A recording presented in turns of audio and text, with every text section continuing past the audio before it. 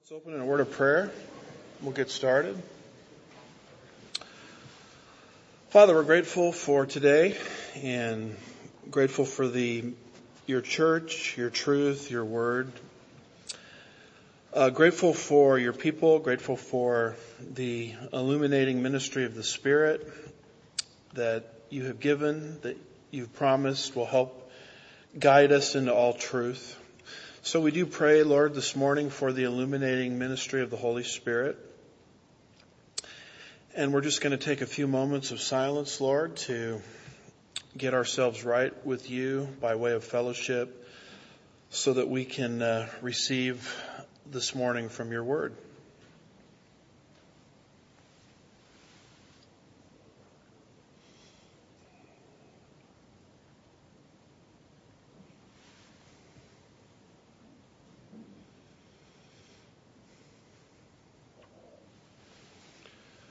We are grateful, Lord, for the promise of 1 John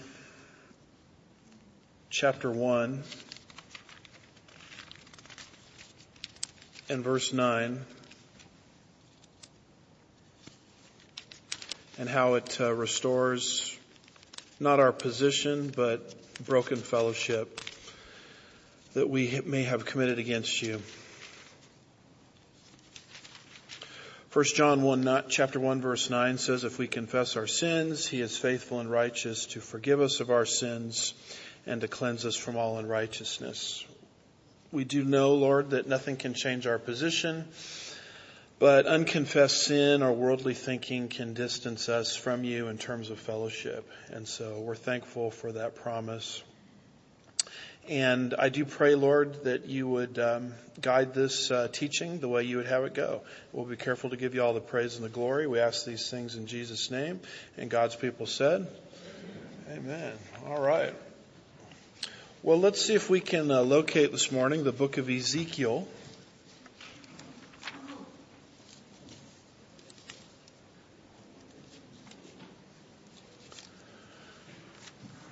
Book of Ezekiel chapter 37.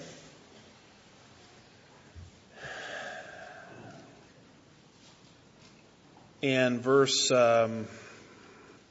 14.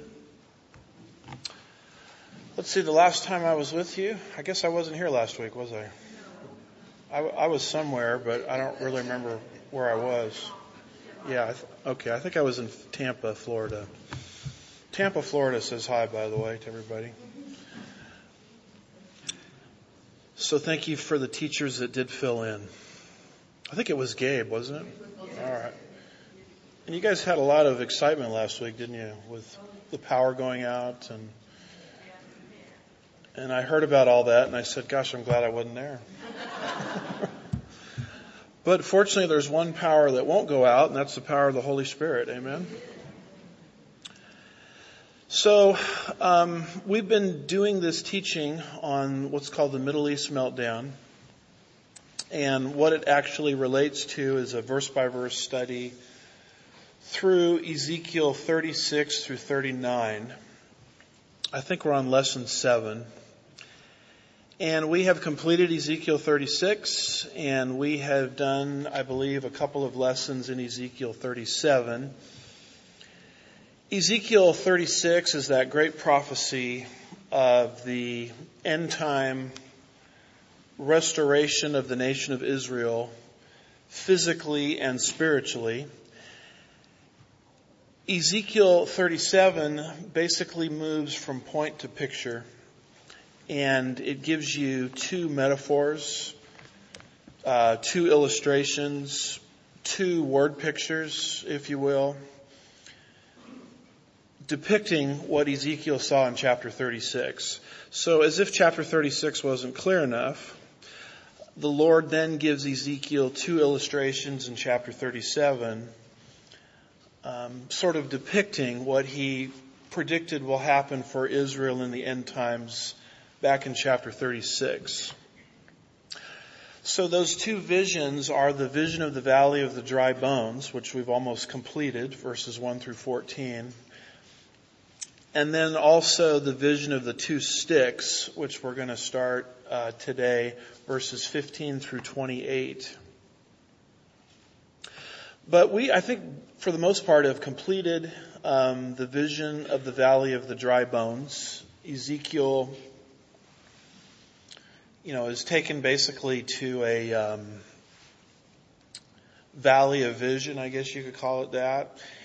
And he sees scattered, all over the valley, these bones. They're dried up. And they're obviously disconnected to each other, and the whole thing looks so helpless. And God tells Ezekiel to prophesy. And as he prophesies, the bones come together to form a human skeleton. And then you see muscles and skin form over that skeleton, so it's an actual body. And then Ezekiel notices that the body is assembled, but there's no breath. The word for breath there in Hebrew is ruah, which is typically used to describe the Holy Spirit. So there's physical life, but there's no spiritual life. And Ezekiel is told to prophesy a second time, and he does, and suddenly breath enters the body. It's a very similar situation to what you have in Genesis 2, verse 7, where God formed the first man, Adam, out of the dust of the earth. That was step 1. And then in step 2, he was told God breathed into the first man the breath of life. And man became a living being. You're seeing that same process right here in Ezekiel 37 with the vision of the dry bones. And when you look at verse 11, they tell you exactly who the dry bones are. Then he said to me, Son of man, these bones are the First Presbyterian Church of whatever. No. He said, Son of man, these bones are the whole house of Israel. So there's no ambiguity as to who Ezekiel is told these bones refer to. So what it's dealing with is in the end time, a twofold restoration process of Israel. First, Israel is going to come back to life physically. And I would contend that when you look at what Mark Twain saw or said about the Holy Land, around 1867 to 1869, there was absolutely nothing there but a barren expanse. And you look at the state of Israel today, you look at the Jerusalem Post, you look at the revival of the Hebrew language, you look at millions of Jews in the land, and I think it's very clear that God is fulfilling phase 1 of this vision. And a lot of people get hung up on that because they say, well, they're not a believing nation. So how could God be at work with an unbelieving nation? As if God was not at work in our lives before we got saved. I mean, I can look back very clearly before salvation. Hindsight is 20/20, but I can look back very clearly and see God was working and setting things up whereby the circumstances would be right and ripe, whereby I would trust Christ as my Savior. So if God can work in our lives before we are saved, why can't He do that with the nation of Israel? So when people say, well, they're just a bunch of unbelievers over there, I guess my response is, well, just keep watching. Because the next phase of this is going to be executed on God's timing. We would connect this with the events of the 7-year tribulation period, which are the circumstances through which a believing remnant within Israel will be saved. And that will be phase 2 of this vision, when the Ruah, or the breath, or the Holy Spirit enters every single Hebrew on planet Earth at the end of the tribulation. So we're literally living in between the first part of this, physical life, and we're waiting for the second part of this to be fulfilled, spiritual life. And you see that sort of summed up there in verse 14, which is where we left off, I think, a couple of weeks ago. This is the concluding thought of this vision before we shift to a new vision. God says through Ezekiel, I will put my spirit, that's breath, within you, Israel in other words, and you will come to life, and I will place you into somebody else's land. Whoops, doesn't say that. I will place you into your own land. So obviously Ezekiel would have been a terrible commentator for CNN and MSNBC, because every time you turn those stations on, they give you the impression that the Jews stole someone else's land. That's not what your Bible says. What your Bible says is God says, when I do this, I'm going to put you back into your own land. The land of Israel belongs to the Israelis. And every single other group in that land is what we would call a squatter. And that's not my opinion. It is my opinion, but my opinion doesn't matter. It's what God says. God, who owns heaven and earth and created the heavens and the earth, has bequeathed that land to the physical descendants of Abraham, Isaac, and Jacob. So that's why it keeps saying, I'm going to put you back into your own land. So I will put my spirit within you, and you will come to life, and I will place you in your own land. So there are the two key words, spirit and land. Spirit, ruah, breath. Land, eretz in Hebrew. And so this is clearly speaking of the spiritual and physical restoration of the nation of Israel. In other words, what God is doing in Israel today is wonderful, but it's just the beginning of a process. By the time this process is finished, not only are you going to have Israel in her own land, which, as you know, she was kicked out of for 2,000 years, but she will be in that land and she will be in faith. And God even associates his own credibility with this miracle. Because when you look at the end of verse 14, it says, then you will know that I, the Lord, have spoken and have done it, declares the Lord. Because something like this has never happened in human history. The sociologists tell us that when a nation is outside of their land, homeland, for a few generations, they assimilate into the host culture. They typically lose their distinctiveness as a culture. They lose their language many times. They lose their religion. And here is the nation of Israel outside of their land for 2,000 years.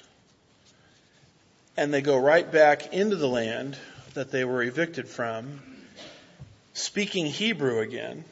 And that's when you study how Hebrew became revived. That's a miraculous story in and of itself. Speaking Hebrew again, practicing their same customs and religion, and with their culture and ethnicity totally intact. And people say, I wish God would perform miracles today.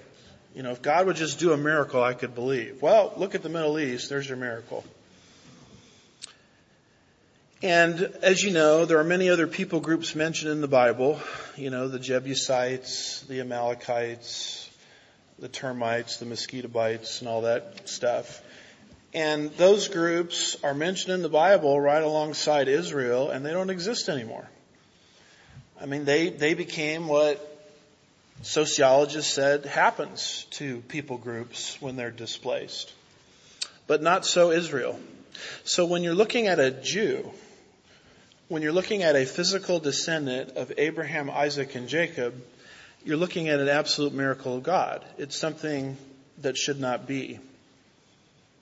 So, and I forgot to bring in the exact quote, but one of the great kings of the past turned to one of his people in his cabinet and said, you know, you're a Bible reader. Why do you believe the Bible is true? Give me some proof the Bible is true. And the response was, Your Majesty, the Jews. In other words, the Jews themselves, the fact that they are in existence, proves that the Bible is so. And God says, if I don't do this, then you will never know that I'm the Lord. But I'm attaching my own credibility to this miracle that I'm going to do in the end times. So Jesus said that in the upper room in John 13, verse 19, concerning futuristic predictions. He said, "From now on, I am telling you before it happens, so that when it does occur, you may believe that I am He." And in John 14, verse 29, it says, "Now I have told you before it happens, so that when it happens, you may believe." And so Jesus in the upper room told the disciples, I'm going to start making some short-term predictions. A lot of them related to the last week of his life. And you're going to start to see these prophecies happen in real time. Peter, for example, you're going to betray me not twice, not 5 times, but exactly 3 times. And there's prophecy after prophecy after prophecy like that. And those things happen that same week, many of them, most of them, that he's referring to here. And Jesus attaches his own credibility to the fulfillment of those prophecies. He says in chapter 14, verse 29, see, this occurs back to back in the upper room. "Now I have told you before it happens, so that when it happens, you may believe." And think about this. All of those 11 disciples that heard this, because Judas, the only unbeliever, had left in chapter 13. The only people Christ is addressing in chapter 14, etc., are the saved disciples. If those prophecies didn't happen, would those 11 men have gone to their martyrdom graves for the cause of Christ? I mean, these were people that went out and they turned the world upside down. Most, if not all of them, with the exception of John, did not die of natural causes. They died of martyrdom. And why in the world would they, that's a historical fact. That's easy to document. Why would they do that if the prophecies Christ said would happen that week didn't happen? It doesn't make any sense. So Jesus attached his whole credibility to his ability to predict the future. And the book of Ezekiel is doing the exact same thing concerning this miracle that we're talking about here, the miracle on the Mediterranean, the nation of Israel. "Then you will know that I, the Lord, have spoken and have done it, declares the Lord." So we have today in evangelical Christianity all of these apologetics ministries. And to be honest with you, I appreciate a lot of them, but it's almost like Michael Jordan going out to play on one leg. I mean, Michael Jordan was an amazing basketball player. But I don't know how far he could do if he just decided to play on one leg. I mean, he could probably beat me, given that, but in the NBA, he wouldn't have lasted long. And so God has given us all of these apologetic devices. And we have all of these apologetics ministries today that will fight evolution, rightfully so. They will defend the resurrection of Jesus, rightfully so. They will defend the transmission of the scriptures in terms of a reliable document, rightfully so. They will even talk about prophecies fulfilled in Christ's first coming, rightfully so. But they won't say a single word about what I'm talking about here. They won't connect the dots with the obvious prophecy that God is doing in the Middle East. And part of the reason they won't go that direction is many of them come from Reformed theological backgrounds, where they've already bought into the idea that the church has replaced Israel. And the miracle on the Mediterranean is a refutation of replacement theology. In fact, David Reagan of Lamb and Lion Ministries calls it D-Day for replacement theology.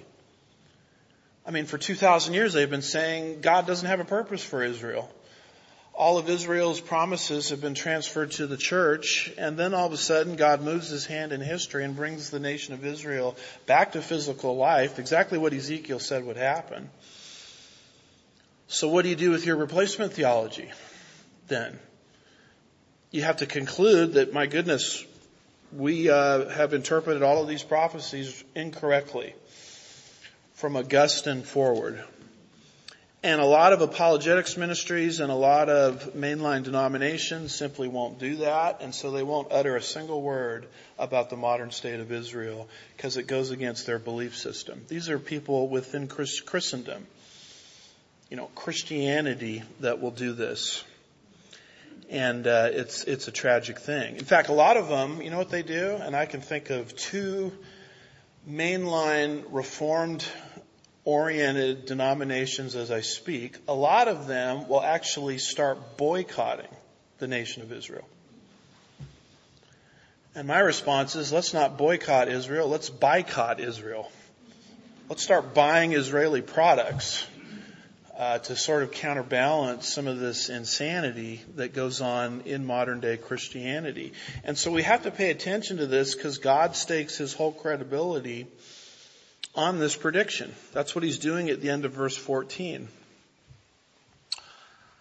I know a lot of people that follow us have followed the ministry of the late Chuck Missler, and he has a very good quote on this. He says, the Bible is the only book that hangs its entire credibility on its ability to write history in advance without error. I know of no alleged holy book that has the ability to do this. I mean, I don't think the Quran in it has a single predictive prophecy. I mean, how could it, since it was written basically by, a single person, supposedly. It doesn't span the centuries in terms of authorship the way the Bible does. And so you're holding in your hand something completely unique, is its capacity to predict the future. And many of its prophecies are happening in real time, right before our very eyes. They may not be the completed picture, but Ezekiel predicts a 2-phase restoration process, and I would contend very strongly that we are seeing the first part of that materialize. And why every pulpit in the nation is not screaming at the top of their lungs about this is completely beyond me. I mean, I don't understand it. I just think this is like one of the greatest things ever. And I'm wondering why we're going out and playing in the NBA with one leg. I mean, we have all of these arguments against evolution. We have all of these arguments for the resurrection. We have all of these arguments for the accurate transmission of the Bible. Why not put the other basketball shoe on the other foot and let's go full Michael Jordan and let's talk about the Middle East also, along with all of those other wonderful arguments that people raise. Well, I'm starting to preach. This is supposed to be Sunday school. Preaching is the next hour. Okay. Okay, so we move away from the vision of the valley of the dry bones, and now we have miracle or metaphor number 2 that God gives to explain to Ezekiel the contents of chapter 36, and that's the vision of the 2 sticks. So you have a sign, verses 15 through 17, and then an interpretation, verses 18 through 21, just like we had with the vision of the valley of the dry bones. There was a vision, verses 1 through 10, and then an interpretation. So what is the sign? If you look at chapter 37, verse 15, he gives you a structural clue. Then the word of the Lord came to me saying, aha, new subject. Just like we had back in chapter 37, verse 1. Then the hand of the Lord was upon me, and he brought me by the Spirit of the Lord and set me down in the middle of the valley, and it was full of bones. So when it says the hand of the Lord was upon me, or something very similar, we're not making up outlines here. We have a new point in the outline because Ezekiel, obviously, through that literary rhetorical device, is seeing something brand new. So what exactly did he see? Look at verse 16. It says, you son of man, take for yourself one stick and write on it Judah for the sons of Israel and his companions. Then take another stick and write on it for Joseph, the stick of Ephraim, and all the house of Israel and his companions. So Ezekiel has two sticks. One stick represents Judah, or the southern kingdom, which was headquartered in Jerusalem. And it mentions his companions, and in that southern kingdom was also a tribe called Benjamin. And let me see if I can read my own writing here. Also Simeon. And also when the kingdom divided subsequent to the days of Solomon, a lot of the Levites were unhappy about the direction of the north because the north was not doing things God's way. They were setting up their own sanctuary somewhere else. And so a lot of the Levites defected from the north and came and joined the south. So that's what one stick represents. It represents the southern kingdom. And then the second stick represents Joseph. From Joseph came Ephraim and Manasseh. And so when it uses those tribes, it's basically using them as a synonym for the 10 northern kingdoms which were headquartered in Samaria. So the two sticks represent the two divisions of the divided kingdom of the nation of Israel. And so that forces us to sort of back up into history. Why exactly did the nation of Israel divide between the north and the south? Well, it has to do with the Mosaic covenant that God put Israel under at Mount Sinai. And in the Mosaic covenant, there are, when you look at Deuteronomy 28, there are blessings for obedience, and then there are curses for disobedience. And the curses can be very, very severe. One of those curses is a nation from afar whose language you don't even know is going to come against you. So once you start to understand the significance of these curses, then you start to understand why God, subsequent to the time of Solomon, divided the kingdom of Israel between the north and the south. All the way back in Deuteronomy 17, verses 14 through 17, okay. In the Mosaic covenant, God told kings how they're to act.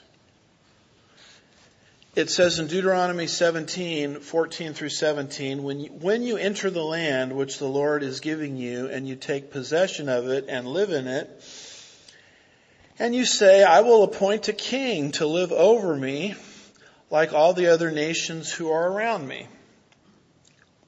You shall in fact appoint a king over you whom the Lord your God chooses. Look at this. Oh my goodness. One from your own countrymen. Look at his birth certificate very carefully, in other words.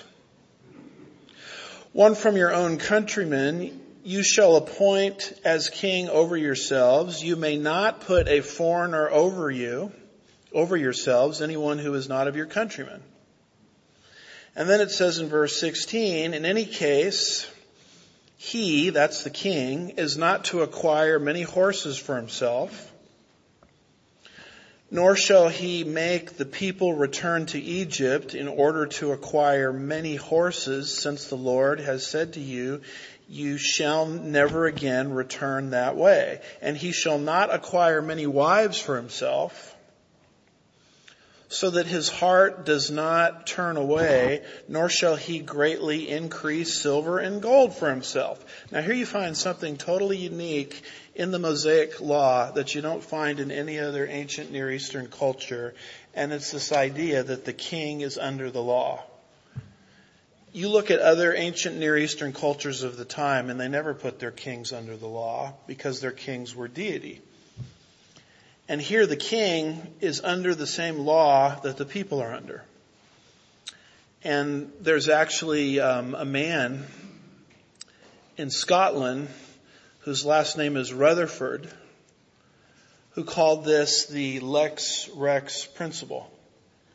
You know, the prince and the law, the king and the law.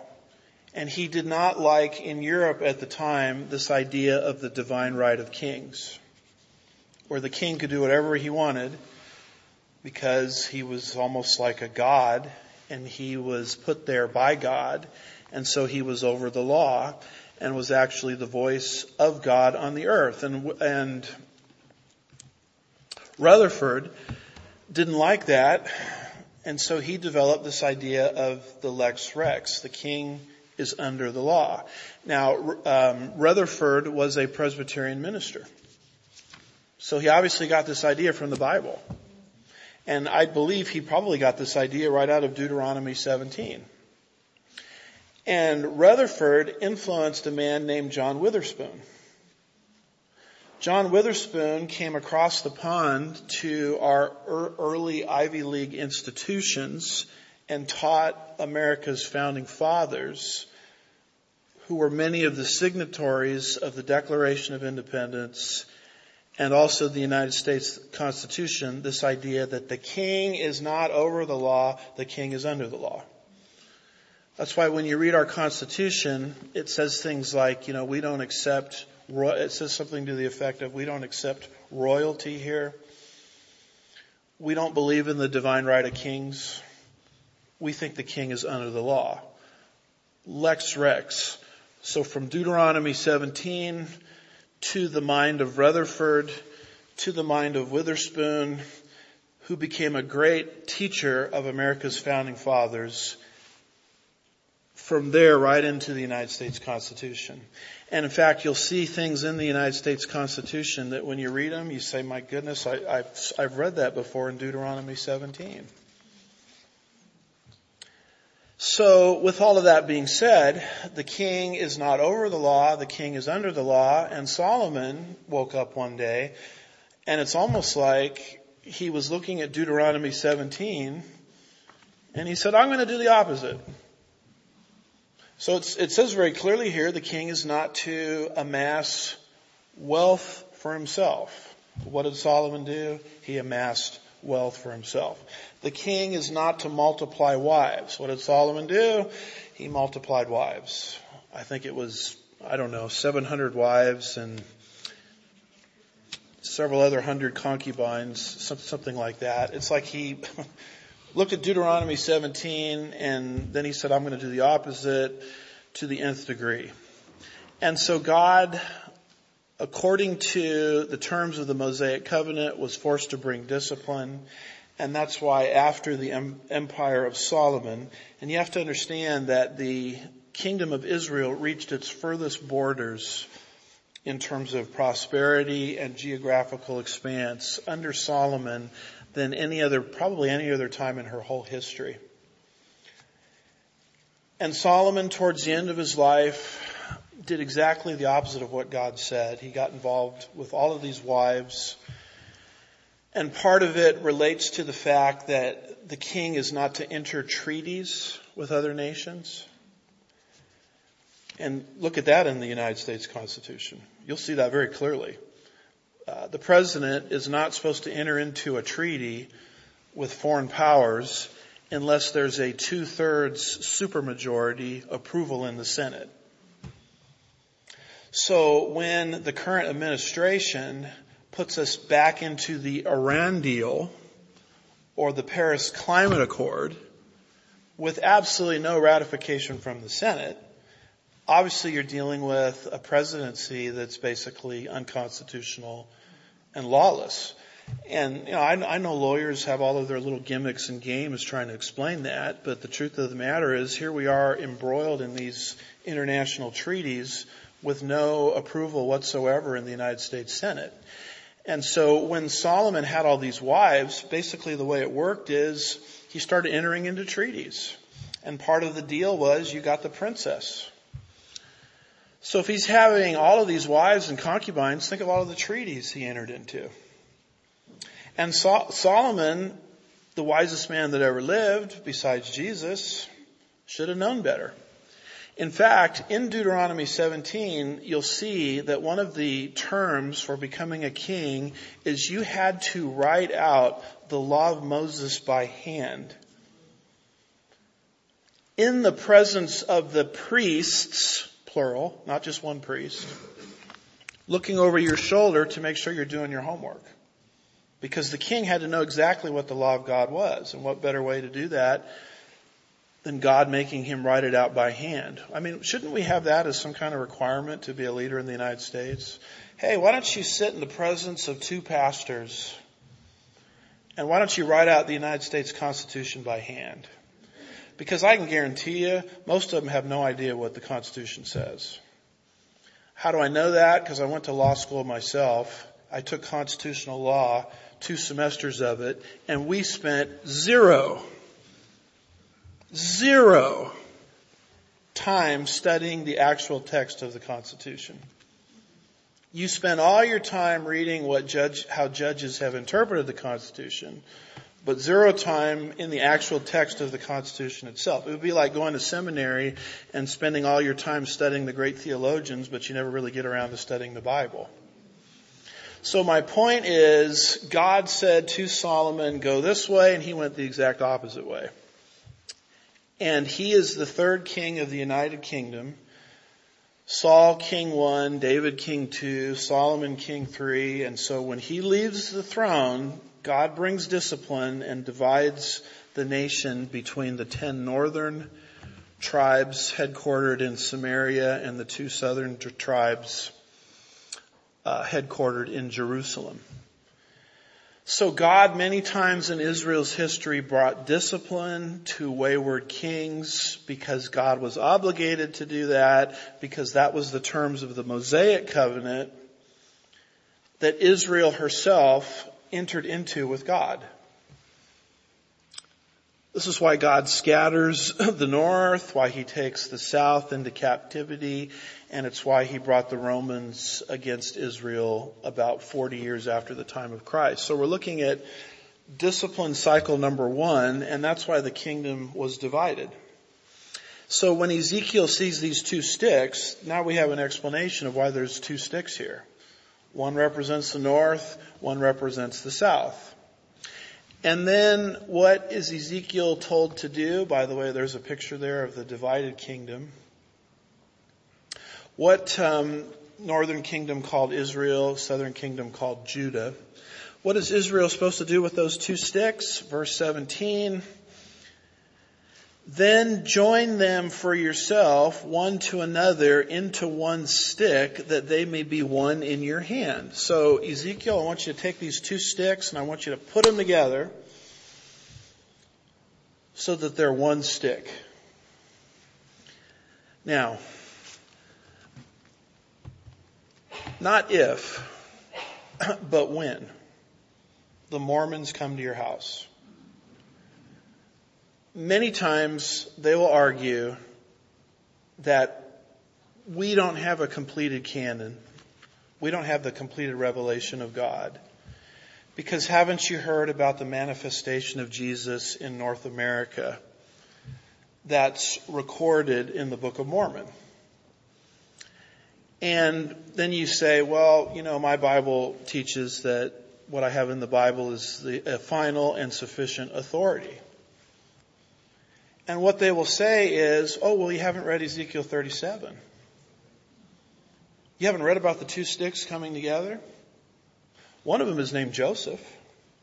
I'm not kidding when I say this, you guys. It's a good, people get a good laugh out of it, but this is absolutely true. Our leader is Joseph Smith. So don't you understand about the revelation that God did through Joseph Smith? Joining the biblical canon, and they'll quote this verse. The 2 sticks coming together. Now, let me just explain something about the cults. The cults, and what do I mean by a cult? I'm talking about a group that claims to be Christian, but denies one or more essentials of the Christian faith. They goof up the Trinity, they goof up salvation by faith alone, they goof up the Bible is the only authority. That's what I mean by a cult. The Jehovah's Witnesses, for example, recycle the Arian heresy, which is Jesus was a created being. He is not the eternally existent second member of the Godhead, which is Orthodox Christianity. And so what you have to understand about the cults is the cults, particularly here in like Texas and Bible Belt places, okay, they thrive on people who believe the Bible is true. I mean, they basically have a conviction that the Bible is true. But simultaneously, they don't know much about the Bible. I mean, that's who they target. That's who they pick off. And so your average person that never hears in their local church anything about Ezekiel 37 and the proper context of it says, well, it's in the Bible. And after all, these two young men are very well dressed. They look very patriotic. They even put forward a presidential candidate not too long ago that we all voted for, or tried to vote for anyway. So what's wrong with what they're saying? And they're quoting the Bible. So when I go into some of this detail and, people say, oh, here he goes again, why is he going into all this? That's the reason. Because unless someone explains to you the context, you're just a person out there that's ripe pickings for the kingdom of the cults, because the cults intentionally target people who have a conviction that the Bible is true, but simultaneously know very little about the Bible. So obviously when you look at this in context, it's laughable what they're doing, unless you don't understand the context. The context has nothing to do with Joseph Smith, the Book of Mormon. It has nothing to do with that. It has to do with the northern and southern tribes being reunited in the millennial kingdom. This is what it's talking about. So what this is going to predict is the north and the south are going to come back together again. And the division that happened post-Solomon will never happen again once Jesus is reigning from David's throne from Jerusalem over the entire United Kingdom. Now, there's this view floating around out there that the northern tribes have been lost. Nobody knows where they are. In fact, very, very sadly, I had a professor in seminary that would basically ridicule literal interpretations like the one I'm giving here, because we all know that the northern tribes are lost. And how could anybody think that they could actually be recycled back into a united kingdom?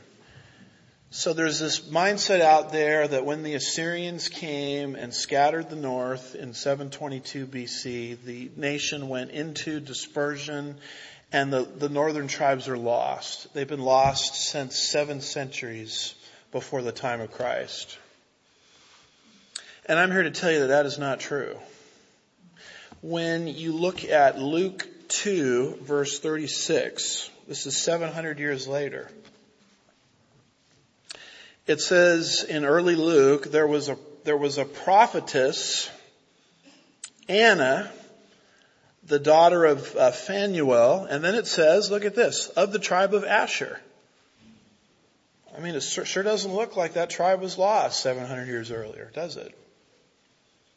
When you look at Acts 26 and verse 7, this is New Testament. This is Paul the Apostle preaching. And he says, the promise to which are, what's the next words? Not 2 tribes, 12 tribes hope to attain. So Paul didn't think the northern tribes were lost. And have you read the book of James lately? I hope you have, because we taught the book of James in this church. How does the book begin? This would be what? AD 44 to 47. We're now in the 1st century. It says, James, a bondservant of God and of the Lord Jesus Christ, to the, how many tribes? 12 tribes who are dispersed. Greetings. And of course, in the book of Revelation, chapter 7, we know that the whole world is going to be evangelized by the 144,000 Jews.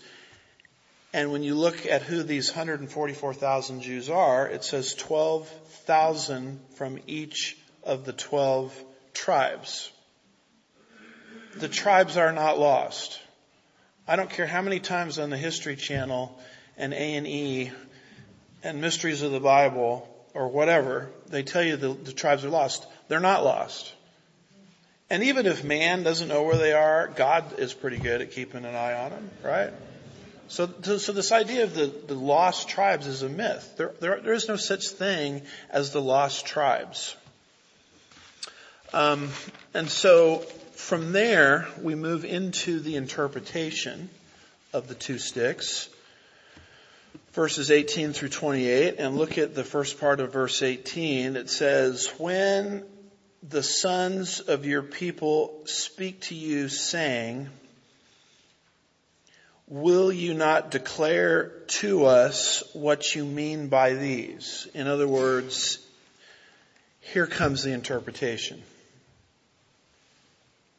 And I bring this up because a lot of people get confused as to what's literal in the Bible and what's not. Speech only comes at you two ways.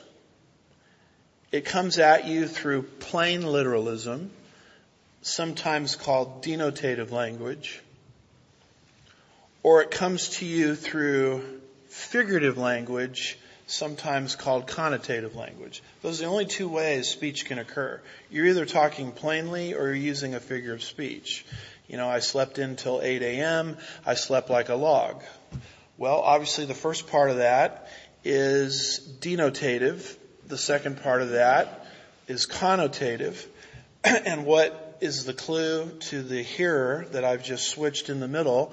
The word like, right? Which is a what? A simile.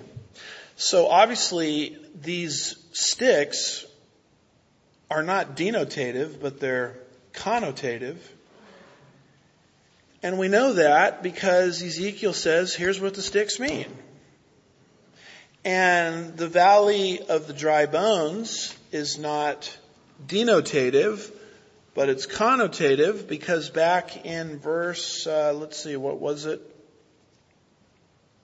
Verse 11, God says to Ezekiel, here's what the valley of dry bones means.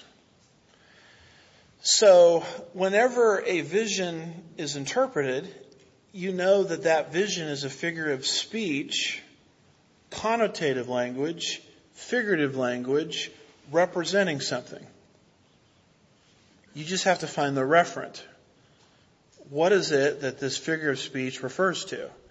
And when the referent is identified in the passage, you know that you're dealing with a figure of speech that's about to be interpreted. So how would we understand this valley of the dry bones? I mean, it is something Ezekiel saw, but it represents something. Why? Because it's interpreted for us. How about these two sticks coming together? I mean, Ezekiel saw that, but they represent something. How do I know that? Because the Bible interprets them for us. So a lot of people, when they come to something like this, rely on their own sanctified imagination to interpret what the figure of speech means. And you see very clearly here, you don't have to rely on your own sanctified imagination. All you do is pay attention to the context. And typically in the context itself, it will tell you exactly who the dry bones represent. It will tell you exactly who the two sticks coming together, or what the two sticks coming together represents as well. So verse 18 tells us there's an interpretation coming. So what's the interpretation? By the way, John Walvoord, in his commentary on the book of Revelation, says the book of Revelation does this 26 times. Personally, I think his number is too conservative. I've got other commentators that I could show you which say the number is much higher. In other words, when you read the book of Revelation itself, by putting certain clues in the text, will tell you where a figure of speech is, and within the same chapter, usually, sometimes within the same verse, it will tell you exactly what that figure of speech or that symbol means. And this is what's not happening on social media. and the internet and YouTube as people are giving their interpretations of Bible prophecy. I've heard some just completely insane things people are saying. And I just say to myself, I wish they'd read the rest of the passage. Because if they just read the rest of the passage, this insane interpretation that they came up with, they wouldn't have come up with it. Because God himself tells you what these things mean. So the two sticks coming together, what does that mean? Take a look at verses 19 and 20. Say to them, thus says the Lord God, behold, I will take the stick of Joseph, which is in the hand of Ephraim, and the tribes of Israel and his companions, and I will put them with it, with the stick of Judah, to make them one stick. And they will be one in my hand. So the two sticks coming together, all it means is the northern kingdom and the southern kingdom, which had that terrible division after the time of Solomon, that whole scenario is going to be erased. And God's going to put the whole nation back together again as a unified nation. And there won't be this northern and southern division anymore. And you can appreciate that trying to read the book of 1st and 2nd Kings. What a dizzying maze that is. Because you're reading and it's talking about a guy up north. And then it jumps again to a guy down south, north, a couple guys down south, 3 guys up north. To be honest with you, it's just confusing reading 1st and 2nd Kings. And the reason it's confusing is because you're dealing there with a post-Solomonic divided kingdom. But in the millennial kingdom, that won't happen anymore. Because there's going to be one nation and one king reigning over that entire nation. When you look at verse 21, you see this as a process. First of all, verse 20 says, the sticks on which you write on these will be in your hand before their eyes. And then you jump down to verse 21 and it says, say to them, thus says the Lord God, behold, I will take the sons of Israel from the nations, plural, where they have gone, and I will gather them from every side and bring them back into their own land. Ezekiel wrote this during the days of the Babylonian captivity. And so a lot of people misinterpret this as just a return from Babylon. And I'm here to tell you that could not be. This cannot be just a return from Babylon because of the plural word nations. When the nation of Israel returned from Babylon, they came back from one place. That's not what this is predicting here. This is predicting a recycling of the Jews, the Hebrews, into their ancient homeland, where they will be brought to life first physically, then spiritually, and then there will be one united kingdom in the millennial kingdom. And God specifically says he will do this after they have been pushed among the nations. So this is talking about something that would happen post AD 70. Because only in AD 70 with the Roman invasion under General Titus, was the nation pushed into worldwide dispersion. It's called the diaspora. And it's talking about the Jews being in that condition for a while, but then God is going to move his hand in history and bring them right back into their land from the nations, plural, from which they've gone. So when people try to make this the return from Babylon, it just doesn't fit the details of the text. Charles Feinberg of these verses says, these verses, especially those in verses 12 through 15, could not have been fulfilled in the return from Babylon. Thus many take the primary reference to the return from Babylon, but the predictions will not be completely fulfilled until the future restoration of which the return from Babylon was a foreshadowing. What exactly was the return from Babylon? It's the second time God announced, you will leave your land and you'll come back into it. The first time he announced it is in Genesis 15. You're going to sojourn in a foreign land. We know that is Egypt. And you're going to come right back into this land with many possessions. Did that happen? Check. Happened in the book of Joshua. Then God, in the time of Jeremiah, just prior to the Babylonian captivity, in Jeremiah 25 verse 11 and Jeremiah 29 verse 10, said, you're going to go into Babylon for 70 years and you're going to come right back into this land. Did that happen? Check. The books of Ezra, Nehemiah, etc. tell us that. Then God says, the day's going to come where you're going to be pushed into the whole world. And that in and of itself is divine sarcasm. Because what was Israel's ambition? We want to be like the other nations. God says, okay, you can have your way. In fact, you can become so much like the other nations that I'll put you into their lands. See how well you do. And after this time of discipline, I'm going to bring you back from those nations back into your homeland. And God, at the end of verse 14, says, I'm staking my whole reputation on the fulfillment of this prophecy. And we say to ourselves, can this happen? I would say, check. It's already starting to happen.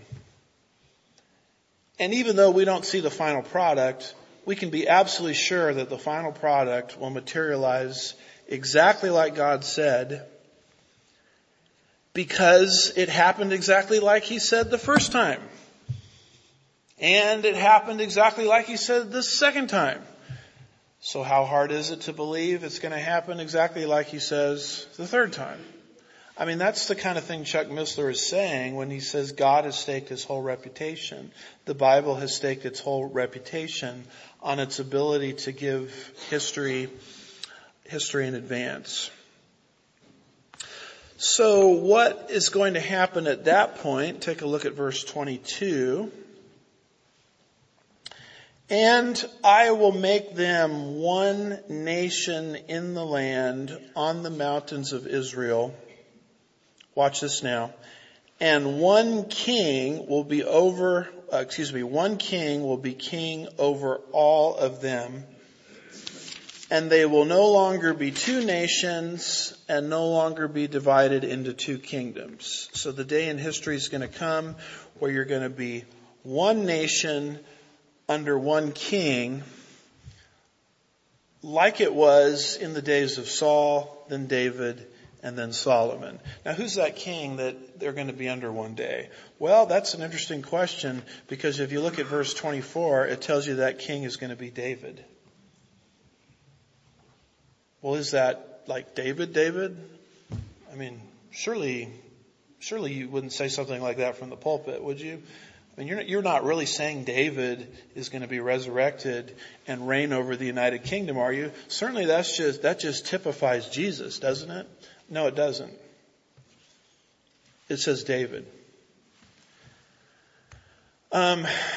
When David is used to point to Christ, you'll see little words in there like root of Jesse, branch of David, son of David, seed of David.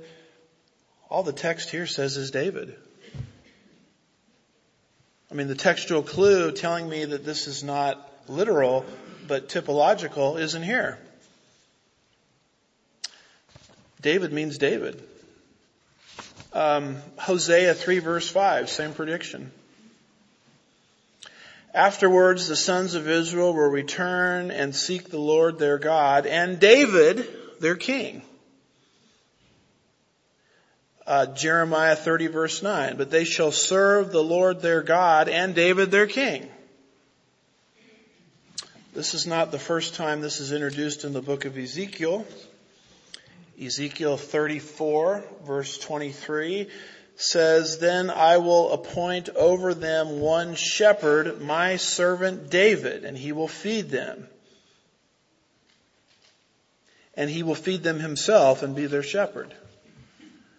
If this was just talking about Jesus, it would say root of David, branch of David, son of David, but none of that language is here. It's not here in Ezekiel 37. It's not in Ezekiel 34. It's not in Hosea 3 verse 5, and it's not in Jeremiah 30 verse 9. So what are you going to do with that? Most interpreters would just make this Jesus. But the language of the text doesn't allow that. The truth of the matter is David is going to be resurrected, isn't he? Along with all Old Testament saints and tribulation martyrs at the beginning of the millennial kingdom. That's what Daniel 12 verse 2 says. That's what Revelation 20 verses 4 and 5 says. And one of those Old Testament saints that will be resurrected at the beginning of the millennial kingdom is a man named David. And God is going to take David in his resurrected body, and he's going to assign him authority over the land of Israel in the millennial kingdom. Yeah, but what about Jesus? Oh, don't worry about Jesus. You never have to worry about Jesus. Because Jesus is going to be governing the whole world. So what you have in the millennial kingdom, I would sort of call it a co-regency. Jesus is governing planet Earth, and under his delegated authority is the resurrected David, who's given assignment, over the whole land of Israel. So there's absolutely no need to rewrite this and make it sound like something it's not saying. God means what he says, and he says what he means. And if you look at verse 23, chapter 37,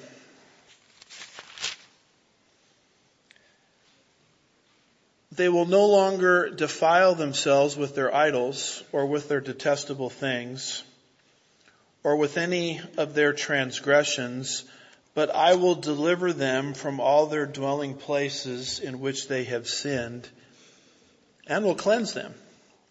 And they will be my people and I will be their God." The end game is not just regathering unbelieving Israel into her land.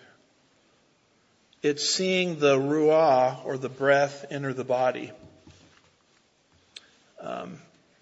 If you look at 36:28, end of the chapter, "And all the nations will know that I am the Lord who sanctifies Israel when my sanctuary is in their midst forever."